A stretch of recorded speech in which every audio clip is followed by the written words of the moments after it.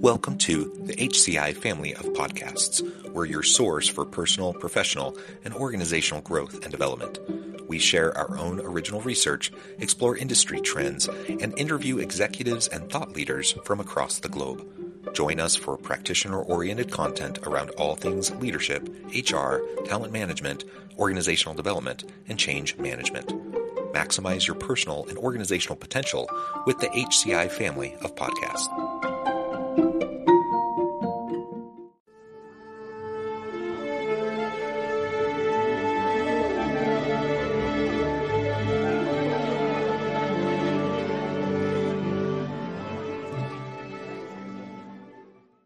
Robert Jordan, welcome to the conversation today. Thanks so much, John. It's a pleasure to be with you. And, you have this perfect voice. In prior generations, they would say you have this perfect radio voice. You really do. But now people would say it's a perfect podcast voice. Yeah, I have a face for radio. Which is not to discount your beautiful visage. You're a good-looking guy. It's just your voice is like, oh, my God. This is, Thank you. And for those who are watching the video and not listening to the audio, today I'm donning my Christmas sweater. I have my nice red, bright Christmas sweater on. But yes, I do believe I have a face for radio or a face for podcasting. But it's been a lot of fun. This has been a fun journey to be a part of. Bob, it's a pleasure to be with you today. I want to introduce everyone to Robert Jordan, who is the author of the book, Right Leader, Right Time, Discover Your Leadership Style for a Winning Career and Company, who's joining us from the Chicago area. Of course, I'm south of Salt Lake City in Utah. Robert is also the CEO of Interim Execs, which matches top executives with companies around the world. Based on research with thousands of leaders and companies, he and Olivia Wagner wrote the book, Right Leader, Right Time, which we'll be discussing today, and have launched the FABS Leadership Assessment, a free assessment at rightleader.com, designed to help leaders and organizations perform better. So just really a pleasure, Bob, to be with you. Anything you would like to highlight from your background or personal context before we dive on in? Oh, let's dive right on in. Okay, cool. Well, I always like to ask authors, what is it about this topic? Why this book? Why now? It's a great question. We felt compelled because, as you mentioned, our work, we're matchmakers around the world at Interim Execs, and we saw this pattern among exceptional leaders. And it was that over time, they demonstrated more and more of what we started to call leadership style, that there was a more unique process and approach and system that these leaders have. And it'd also be interesting to hear your thoughts on this from your expertise, John. The opposite pattern was something which was more disturbing, which is the vast majority of people in management roles. We evaluated thousands of people, 8,000 executives had shown up on our doorstep from 60 countries. And the majority of those folks were having career experiences and leadership journeys that you would say were okay, but not great. And they did not tend to have this strong sense of leadership style. And we really felt compelled to write this as a cautionary or kind of thing for people younger in their careers to say, look, there is something to success that you can emulate. That's what was driving us. Yeah, well, great. And so you're doing great work with your firm, and then being able to really pull together a lot of the work you're doing and the insights and package it into a book that's accessible and consumable by anyone, I think is really great. So kudos on the book. I know it's a labor of love. It takes a lot of time and energy and passion to bring those to light.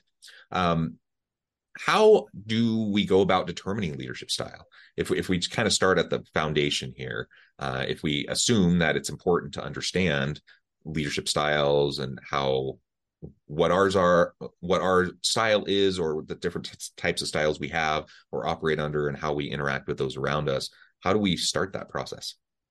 Thanks. So for the benefit of listeners, maybe if I go through a brief description of the four styles, it'll help people start to think in terms of identifying, who am I?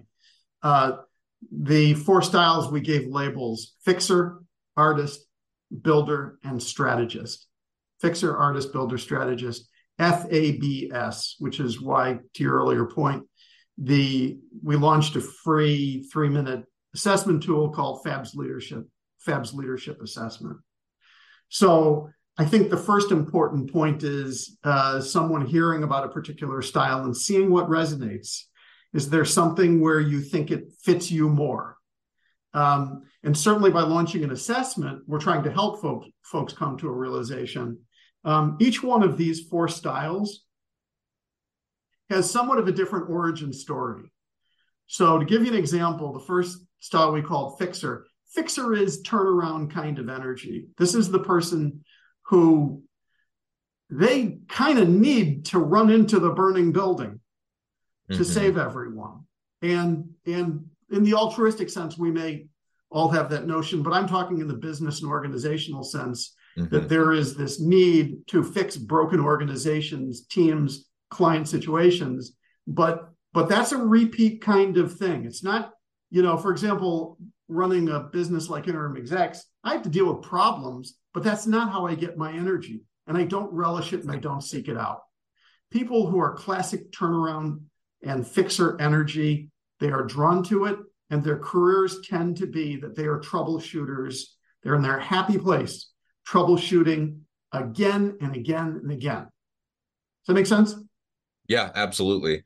It's definitely not my style. I like diving in and trying to solve problems, but man, I'm not going to go seek them out. It seems like there's plenty coming at me all the time anyways. I'm my hope, my goal is to create processes, systems, and create a culture that's self-sustaining, where I don't have to be putting out fires and doing that all the time. But I'm glad that there are people that do lean that way, because you have different contexts that have different needs and demands of people. You're actually describing for yourself what, we'd have more conversation, but it feels to me more like that you have builder energy. So just to run through them real quick, Fixer is that need to run into the burning building. It's constantly troubleshooting. Artist energy is the person driven by innovation, maybe at their own peril. They just cannot stop coming up with new ideas. I used to like using the example of Elon Musk. That doesn't work so well anymore because of Twitter, because there's a much more divisive thing going on. But if the Thomas Edison, Steve Jobs, early Elon, SpaceX, Tesla, Boring Company, this primary drive and leadership in terms of creative and innovative is the way you lead. Builder is the energy that takes the small, the nascent product service team, and it drives for scale. It drives for market domination. It is around system, process, product, people. That what do you do to become dominant in a market, in a product? And what you tend to see with builder energy in commercial businesses a lot is that when someone has achieved that scale, they tend to rotate off.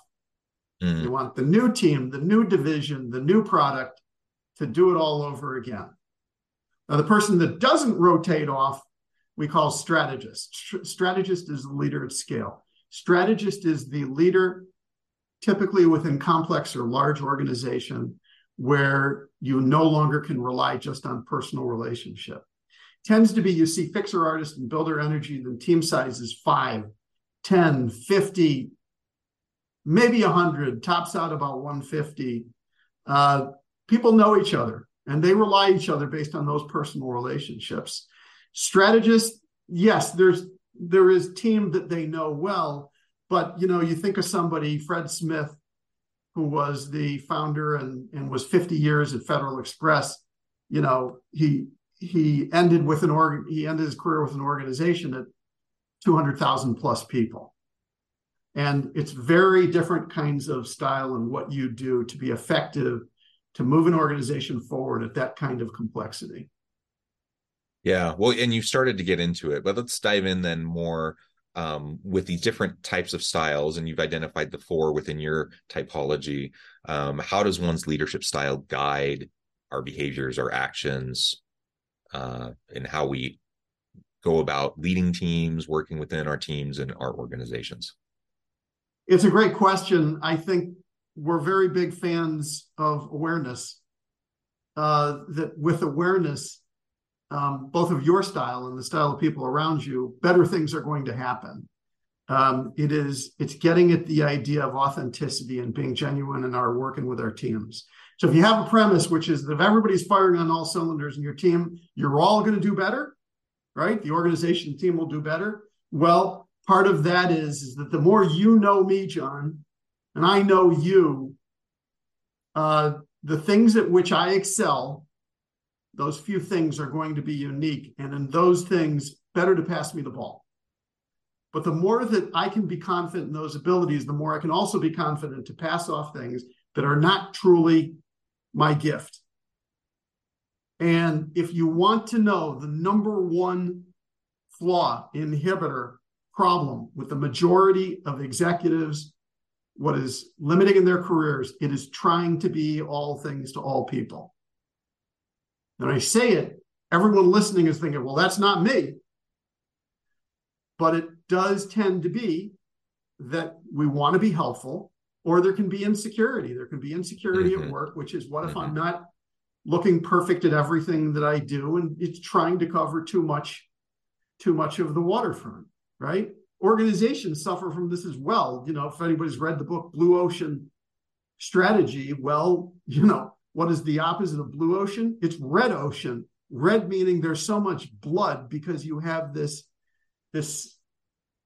more and more undifferentiated marketplace where everyone tries to do everything, and it ends up in a mess, a bloody mess. Same thing can apply for individuals, which is to be more confident in know thyself, the better you are going to do. And it's not easy at all. I have 2 daughters just getting into the workforce. And, if you say to somebody early in their career that, they shouldn't try to do everything, they should figure out their genius and reinforce that. Well, that's hard, if not impossible. They need the paycheck, right? They need the esteem. They have to work. Sometimes their parents are saying, you have to get a job, right? But if I could tell you one of our primary findings, or what we believe of exceptional executives, it is that extraordinary leaders tend to reject more of what is not for their highest and best use. I've done a lot of assessments over the years, personality assessments, things like strengths finders. There's lots of different tools out there, lots of different assessments out there.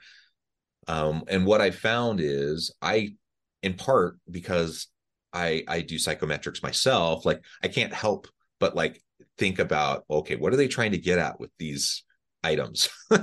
And so I'm not sure how well they work on me, but the average person probably doesn't have that kind of an understanding, or maybe doesn't approach them that way. And you always get the instructions, just reply quickly, honestly, etc. I'm wondering what you have found to be the most helpful in honestly assessing your strengths and weaknesses as a leader, trying to determine your style. Again, there are just so many different options out there of tools people can utilize. And some people might be more like me, where you're kind of overthinking it, or whatever the case may be that might limit their effectiveness. Well, first and foremost, I would say that there's nothing wrong with using multiple tools to help you figure out your own style of leadership and your best career. There's nothing saying that just because you like DISC, you can't also like Kolbe. I'm fans of both. So I think it all gets at our own self-discovery, and for our teams, helping us know the people on our teams who we're trying to support and help them advance in their own ways. So we didn't launch FABS saying, we got to take on this other psychometric test. That's not what we were getting at. We were trying to get at something which was additive and putting more color into a person's career to say, okay, that helped me a bit. Now, if I could throw one more thing out there, John, because I understand, because you are expert, hard to look at these things without, you're like the mechanic, I got to get under the hood. I'm not going to just drive this car, right? I'll give you one thing we think is a determinant of style. Okay. If you are strongly wired with artist energy, you need to work on more than one project at a time. Mm. It is, we believe it will correlate the more and more results we get from the assessment. We believe it's going to strongly correlate that if you need parallel process, and the brain doesn't really, but if you need the distraction of multiple projects, you likely have some pretty strong artist energy. That also is a trait of strategist. Because if you think of people in large organizations, you have to juggle multiple things at a time. But the opposite of that is that strong fixer energy tends to focus on one crisis at a time. Okay. So I say that because it's meant to be a comfort. If you need distraction in multiple projects, then take comfort in the fact that you've got great artist energy, and that's great. That's who you are. It's not something to say, oh my God, I can't focus on one thing, blah, blah, blah. Does that make sense? It does. And I think it's also I'll helpful. give you one more, sorry for interrupting, give one more example. Yeah. As you and I are recording, there was a court case that just concluded, and the founder of FTX was found guilty of fraud. Great. When FTX declared bankruptcy, yeah, the moment it went into bankruptcy, the court appointed an interim CEO, and that guy is as strong fixer energy as you are going to find. That's the classic definition of fixer is everything hit the fan. Mm-hmm. It went into court, billions of dollars in dispute, maybe 1 million people who face loss of their funds, right? Just horrible crisis. And at the center of it all, a fixer. Well, that fixer's name is John Ray. I can guarantee you, he doesn't have a side gig. Mm. He took on FTX, and there is one focus in that guy's life. That is classic for fixer energy. Very different from artist energy. It's again just a reminder that there's no one size fits all here, and so I think sometimes people do. We have a common, for example, the stereotypical charismatic leader that's portrayed in TV or movies or whatever. Awesome, like a great charismatic leader. They're needed in a particular context within a particular time and place. They can have an impact in ways that others might not be able to. But there really are different needs depending on the team, depending on the organization, depending on the external environment. The context really does matter. And so we have to kind of get out of the space of having in our mind that there's like one prototypical great leader. I'm a believer that a whole lot of people, way more than we often think of, can actually be really great leaders. And whether or not they're the right person at the right time depends largely on the context that they might be involved in. So let's stop trying to pigeonhole people. Let's stop trying to square peg round hole people, trying to force people to become something they're not, but rather better understand who you are, what drives you, what your skill sets are, what your style is, complement your team, have complementary skills and styles on your team, so that you can accomplish what you need to. And to me, that's far more important than, kind of the stereotypical great leader model that was very common decades ago. Hopefully that's kind of fading away. But I still hear people talk about it a lot. And so you just illustrated why that can be problematic, and why we just need to be more nuanced in how we approach this, and how we not just for myself, right, but for those I'm working with. And I also need to have some, I don't know, compassion or patience or flexibility around myself, to not think that in order for me to be successful, I have to be something that currently I'm not. That doesn't mean I can't develop. It doesn't mean I can't develop skills, and that I can't grow into my capacity and grow into new roles and new contexts. But I don't need to fundamentally be something I'm not. You are right. You are right. And it's none of us are all things to all people. Right, and yeah. If there's also one of the things we really wanted to take on. It's this idea that because someone has done one thing great, we tend to give celebrity status to anyone who has amassed any power or money or whatever. And it's just not the case. It's not true, despite what we do. I'll pick on Elon one more time here. You could do SpaceX and Tesla, and I think that's truly amazing. I mean, it's truly kind of advancing the planet stuff. But then you get to Twitter and you see exactly, which is, well, that doesn't mean you can do everything perfectly. And so also to acknowledge that we are in the most portable time that's ever occurred for people in career. The whole concept of lifetime employment gone, much more so that especially people early in their careers understand you're essentially having tours of duty. And there's nothing wrong with that. And that the people are, your children, John, for example, college at the moment, then they're going to be getting out into the world. And it's just a given that they're going to be having these journeys that are going to be multifaceted. And we should take comfort from that they're going to gain confidence. You gain confidence through these tours of duty to figure out both what you like and what you do not like, and to go reinforce and drive harder for all of the stuff that you like, because this is just the way the world has organized itself, and it's not, and that's okay.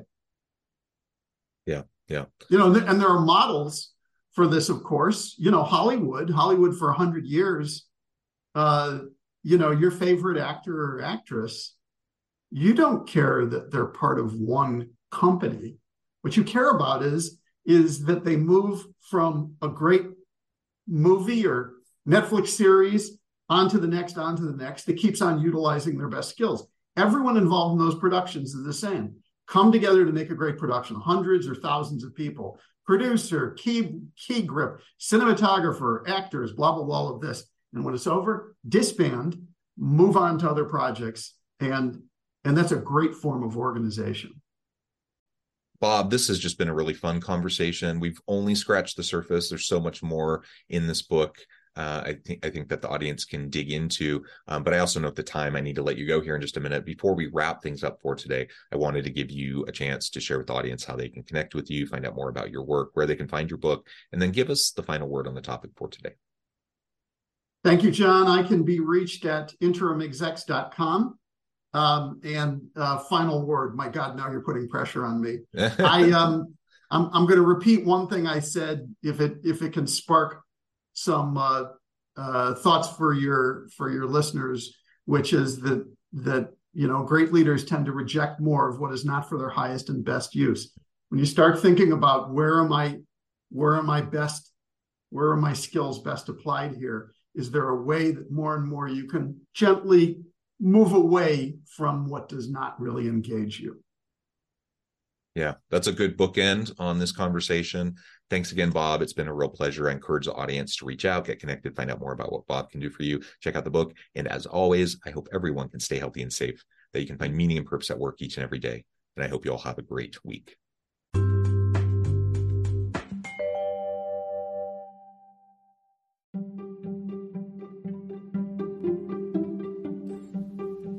Thanks for joining us for this episode of the podcast. We hope you stay healthy and safe, and please join us again soon.